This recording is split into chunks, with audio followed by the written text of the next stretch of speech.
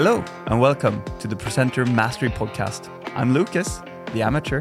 And I'm David, the pro. And together, we're your weekly guides to mastering powerful presentations. And today, we are talking about a topic that irritated the living life out of me for quite a while.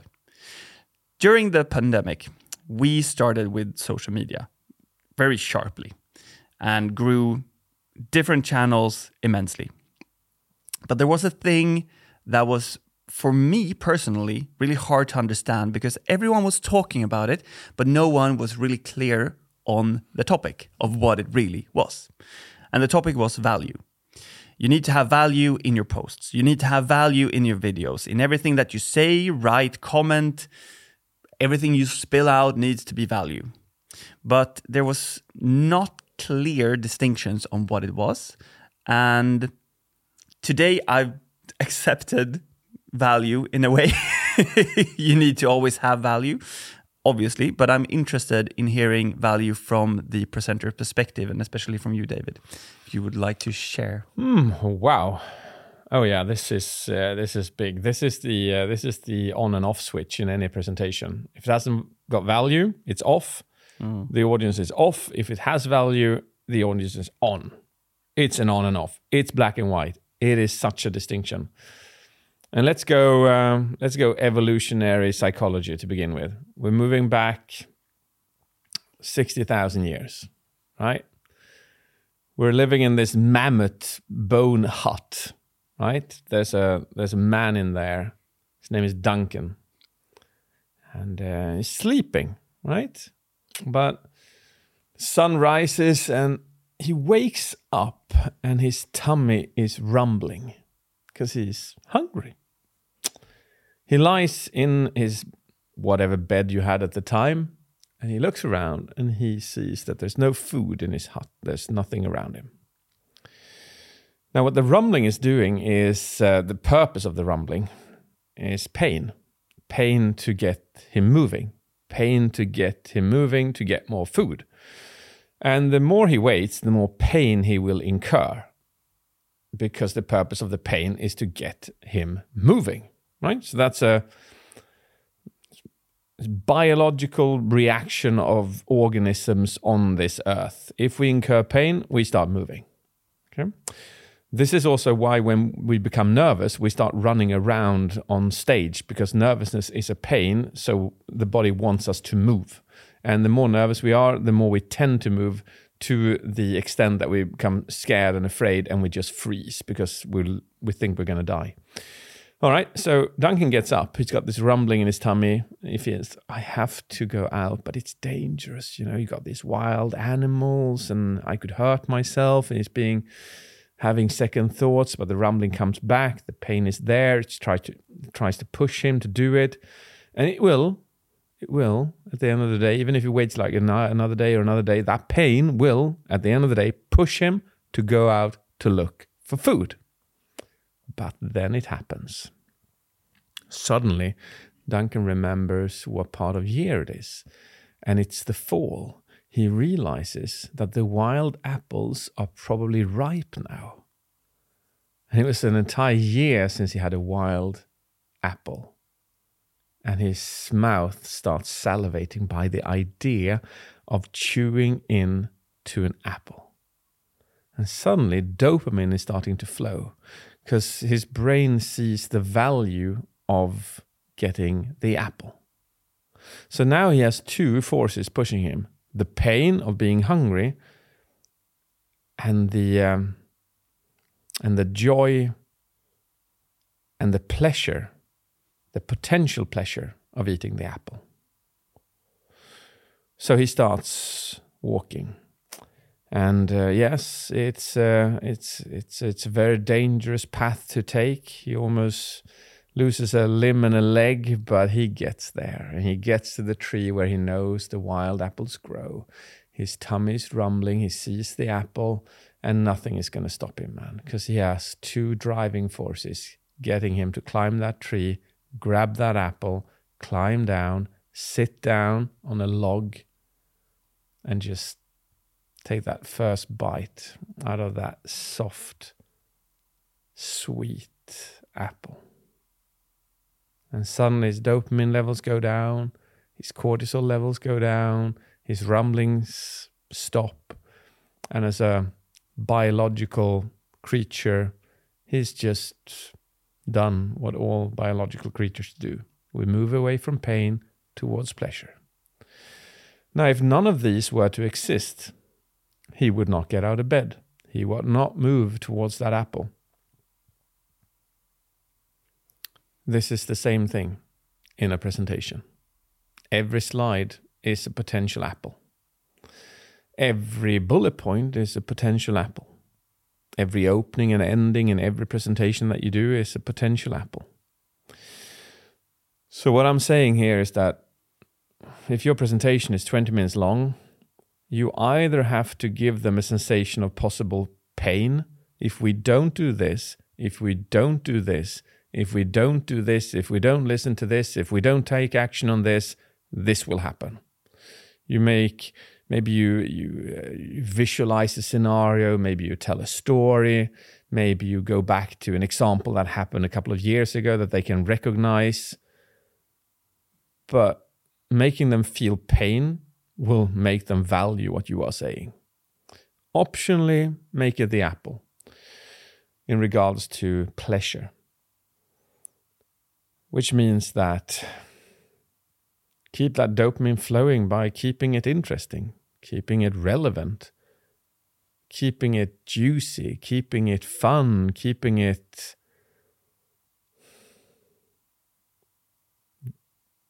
just of a high value. So that's from evolutionary psychology. That's the two driving forces we have. That is value, and that is what they're talking about on social media. I like that definition. It's like pain is needed to get up out of bed, but to really open the door and get moving, you need the apple, the desire, the pleasure, the thought of actually arriving at the scene. Yeah, both will get you there independently, but together they're the strongest. Yeah, I think a person who has been poor and suddenly gets some kind of opportunity of becoming rich will more likely become rich than a person who's had an okay life, not been poor. And it's a bigger chance that you are poor given the opportunity to become rich, you become rich, because you have the pain to think about how it was when you grew up, when you were a child, and what you don't want to put your children through. And that driving force is just immense. But then you can also picture the pleasure of it. So both these are powerful. So in your presentations, you talk about every slide can be an apple, every bullet can be an apple, every story can be an apple. How do you know that this is the apple that the audience wants? How do you think about when you're creating something? If you're thinking, oh, the pain, if we don't do this, this will happen. Yeah. Right? And then you bring out your apple. Yeah. Do you have an example from one of your presentations where you do this? Yeah, it's... Well, the answer is to understand your audience. The better you understand your audience, the better you can tailor your content, and the more apples you'll be providing. Okay, where you will fail at the end of the day is where you have a 20-minute script and you keep doing the 20 minutes over and over and over and over again. It may bring entertainment as a value, but it usually doesn't bring value in regards to growth and movement. So learning about them is a great thing. So I try to do that as much as possible. So I was going to do a keynote for Volvo. So I actually chose to go out and test drive one of their cars before I did the keynote so that I could relate to their situation and relate to their product. In another example, I was doing a keynote, big presentation for a hotel chain. And then I stayed at their hotel chain several times before doing the keynote and the presentation. And that just allowed me to immerse into their situation and be relevant in my examples. So again, the more relevant you are, the more you will bring value, and the more they will listen, and the more they will remember, and the more they will use, and the bigger the chances that they will get back to you and want another apple from you. So what are the different ways then? We talked about slides, stories, videos, I guess. Like, what are the different value types, apples that you can bring in? I'd say that, it's scary, but every single word you use could be value. So if they call their customer service customer relations, and you say customer relations, but you usually do say customer service, it has a higher value for them because they can relate to it immediately. So it's down to, we're not just looking at big spices like story and video and bullets and so on. We're talking about the actual words that you use when you speak will increase their perceived value, what you're saying. They will find it more interesting. And if you're talking to kids who are 8 years old and you use the same language as you're using when you're speaking to lawyers, the value will be the opposite for them. The lawyers won't enjoy the language you use for 8-year-olds and the opposite. So. Yeah. My mind directly went to having some sort of Roblox reference or something when you're talking about the topic, and then you said lawyers. That wouldn't work. It doesn't work. So the way you see value is also the way that you use the words, how you make examples, how you connect the audience to the actual topic and make it relevant, basically. Yes. The more relevant it is, the more value you'll bring. And the scary thing is, Lucas, is this, and this is sounding very cynical, but the people, I'm not saying this happens to you because that's obviously rude, but generally speaking, the people you spend time with is the people that give you either that you're forced to spend time with or that brings you the greatest value. It's cynical, but the people, the friends that you choose to spend time with is the ones that bring you greatest value in life.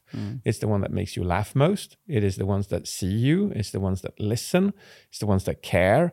And the friends that don't bring you value, Lucas, is the ones that you will stop hanging out with. It could be even old friends because it's nostalgic.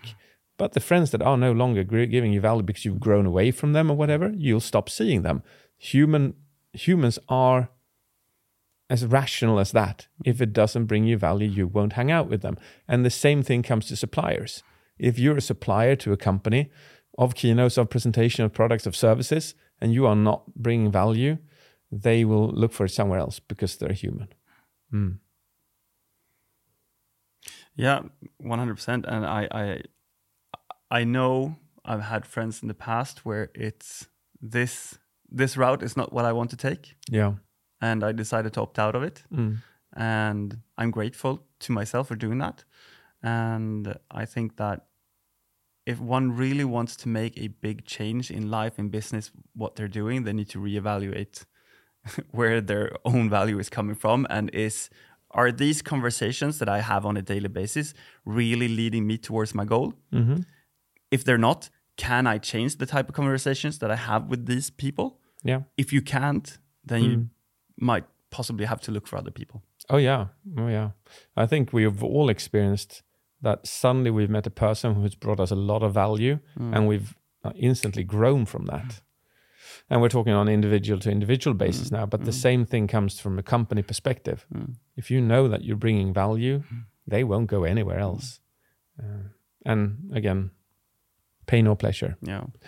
And it is understanding the recipient of your message, the ones that you're talking to, your audience. How will this affect their life, their work situations, whatever it is? How does that fit into the message so that they actually can see and perceive the value of what you're saying and teaching? And I guess I'm not sure if it's easier. I guess it should be easier if you're doing the same type of keynote presentation to the same type of audience over and over and over. Then you'll have an iteration. You'll know what works, what kind of jokes work. How do I fit this into their exact team? I know everything about them. The more you know, the easier it becomes. And I guess for you, you're doing the same kind of keynotes, but it's different industries. Oh yeah, constantly. So it must be tough sometimes to should I fit this in? Or is that like a flowing natural language to you now? No, you have to. As I said, I went to drive the Volvo. I went to stay at the hotel. I was at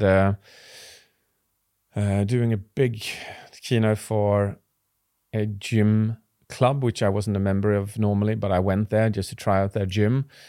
So I think making that extra effort of indulging in their products or services just makes a big difference to your mental state on how you deliver that. Like the worst ones I've done is where I don't know what the company's doing. Yeah, because for some unknown reason I didn't have time to prepare or whatever. The human brain is very simple. If we see that it can benefit us now or in the future, then we listen. But otherwise, we won't. Then we'll be stuck somewhere else. And this actually goes down to the neurochemicals that we covered in a couple of episodes earlier. Dopamine, oxytocin, serotonin, endorphins, testosterone, and cortisol. So if you as a listener haven't listened to that, go back to that, because what value is at the end of the day is that value is emotion. And emotion are these chemicals. So I'll give you an example of serotonin then. Serotonin is social status. So I same gym membership thing that I did, or gym. I don't know what you call them. It's a gym. There's 2,000 people there. I started off by saying this. Hello, I was in LA last week. I had a tech conference for 1,000 people. I can just say this. You are a different species. The way you jump around, the way you walk, your posture, your glowing, your faces, it's like two different natures of human mankind. And you applause. Whatever you're doing in your life, the way you're training, it is showing off, and it is incredibly cool and awesome and great. And they just launched into this massive applaud. Serotonin is social status. I gave them value of feeling that they had social status, that they belonged. Same thing with your friends that make you feel uplifted. So value is emotion. Emotion are these biochemicals, the chemistry. Because it's not just the apple. The apple is dopamine. It'll feed you. But at the other way, it could be that you don't have a partner and you're lying in bed and you're starting to ache because you don't have social presence with anybody else. And then you start dreaming about kissing someone, and then you go, okay, I'm going to go out looking for that person out of my mammoth hut. But that's another reason, that is oxytocin, which will be what you're looking for, but dopamine will be the driving force. So yeah, it varies. So yeah, deep dive into that episode and combine that with this episode, and you'll have something truly powerful from that. Right. Yeah. Good. I'm happy. Yeah. All right. Thank you, David. I love to talk about value. Interesting to think about it from the mammoth hut perspective, but it is. When we talk about marketing, when we talk about the things that we do, we focus on the pain and we focus on the pleasure and how to bridge that gap together with our services. So it's basically how everything works, and applying that into your keynotes and presentations is just simply what you need to do. Yep. Every word can be of value. Yes. All right. Thank you. Now, you as a listener to this podcast, if you're struggling with presentations and want to learn more about how we can help you, you can go to presentermastery.com/apply, where you'll find information about our program, about what we do, and the way that we can assist you into becoming a presenter master. Also, for listening, we would love to get a 5-star review from you on your podcast player. Just go in, press the stars, and let us know what you're thinking about. Also, if you're on the go, just take a screenshot of the podcast and post it on social media and tag us with Presenter Mastery or David J. Phillips. We would love to get it. Thank you very much. Thank you. Bye-bye. Cheers. Bye.